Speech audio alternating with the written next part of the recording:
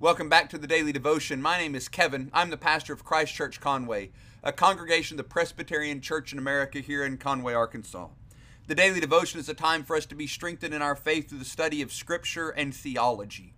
Right now, we're beginning a series on the book of Jonah, this incredible story of this 8th century prophet, Jonah, son of Amittai, who was called to go preach in Nineveh, and we know the story. He ran, was swallowed by a fish, was spit out, had to go to Nineveh anyway, and ended up angry with God over the whole situation. But oftentimes, this story is handled a little too simplistically. So what I want us to do is we look at this story, and we're going to work our way through it, and it's hard to just go bit by bit because we know so much of the story already. But we're going to work our way through this, and what I want us to see as we go through this is that Jonah might be a little bit more sympathetic of a character than what we often give him credit for. So let's pray together, and then I'll read Jonah chapter 1, verses 1 through 3. Let's pray. Father, we thank you for your word. We ask that you would strengthen us.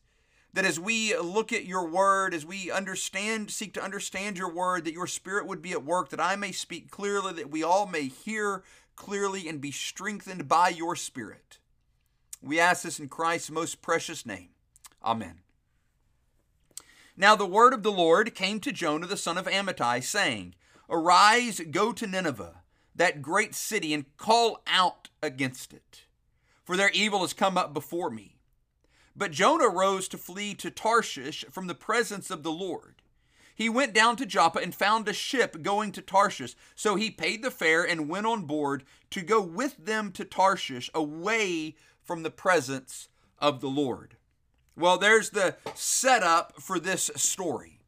We've got this guy, Jonah, son of Amittai. We see him also in 2 Kings 14.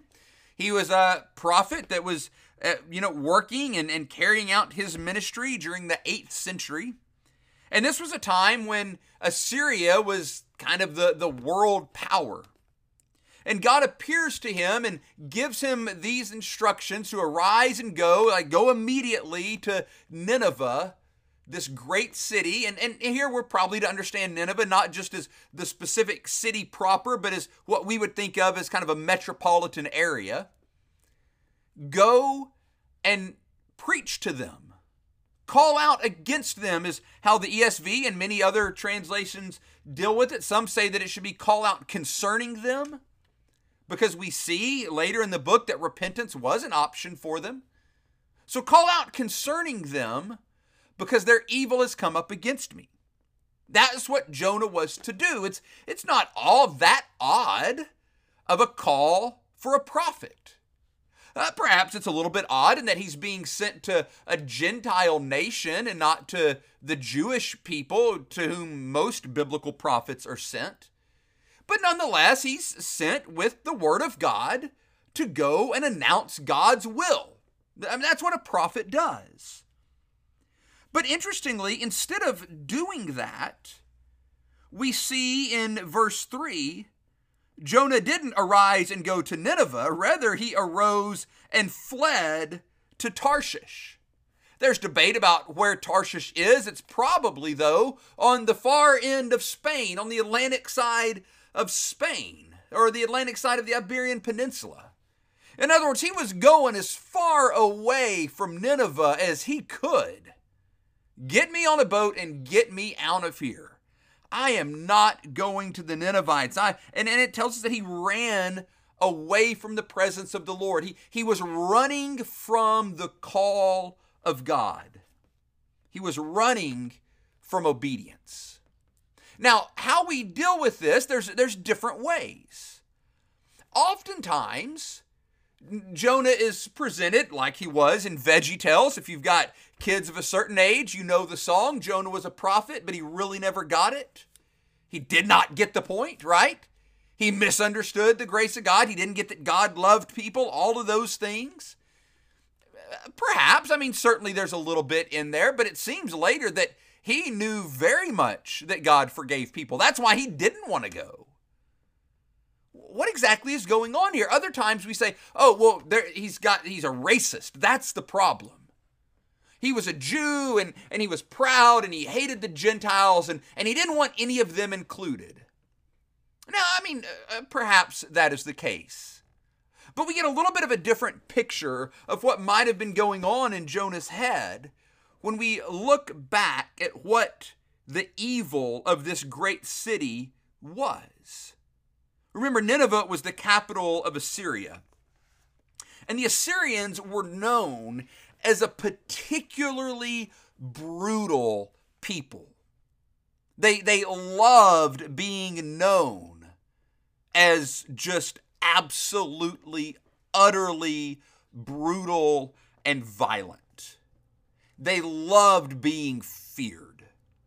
One historian talking about the story of the Assyrians says it is as gory and blood-curdling a history as we know.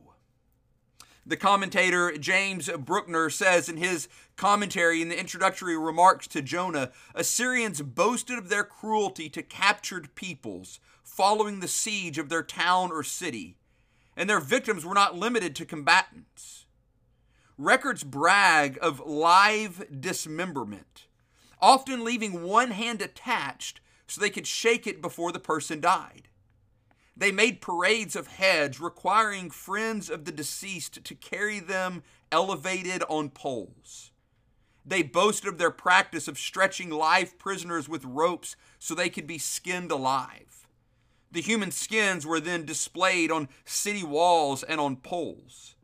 They commissioned pictures of their post-battle tortures where piles of heads, hands, and feet and heads impaled on poles, 8 heads to a stake, were displayed. They pulled out the tongues and testicles of live victims and burned the young alive.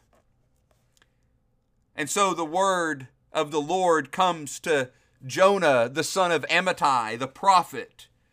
Arise, go to these people, for their evil has come up before me.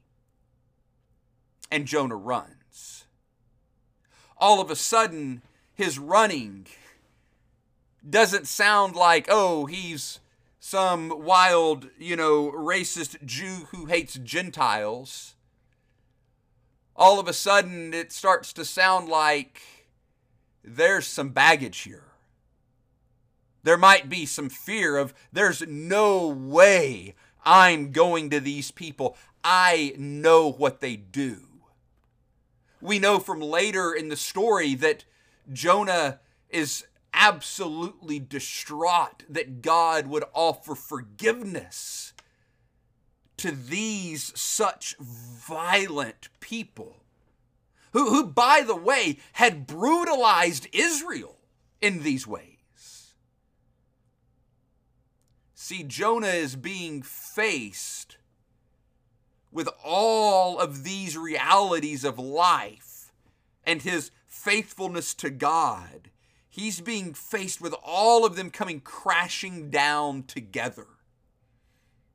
Imagine, God calling you to a people known for this level of vileness, for this level of destruction, for this level of brutality. And God saying, no, go to them and declare my word to them. We start to see it might just have been the difficulty of the call that Jonah was struggling with.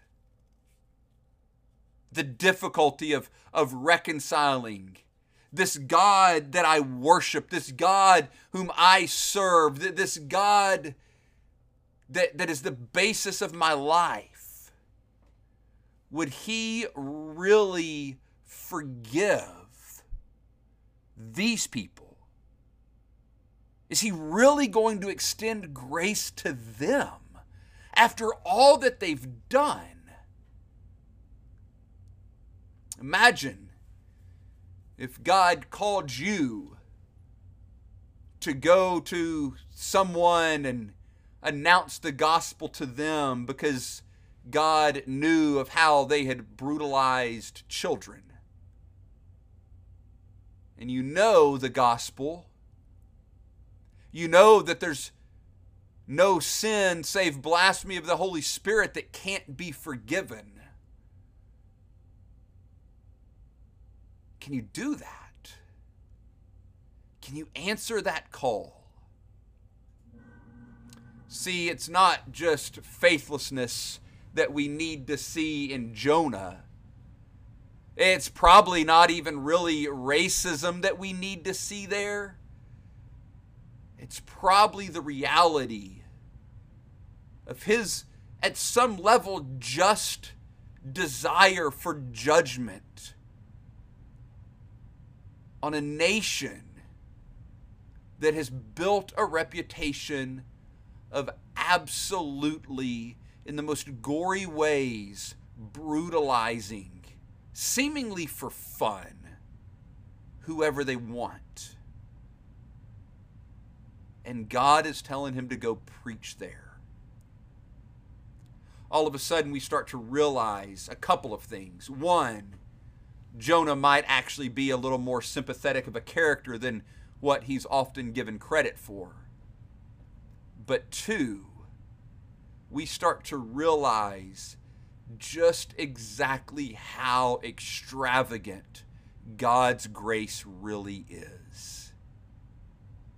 That he would even bother to send a minister of his word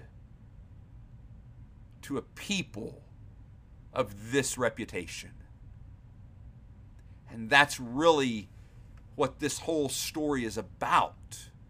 That's what Jonah is wrestling with. Is the extravagance of God's grace to the most vile sinners. And here's the thing. We would do good to see that extravagant grace as nothing but good news. Because it is. That God is so extravagantly gracious to sinners such as these, that he would lay their sin on his Son, is why we can hear ourselves, "There is therefore now no condemnation for those who are in Christ Jesus." So that's what we're going to see over and over throughout this book. That God is, just as his word says, compassionate, merciful, gracious, abounding in steadfast love. Might we learn to revel in who and how our God is. Amen.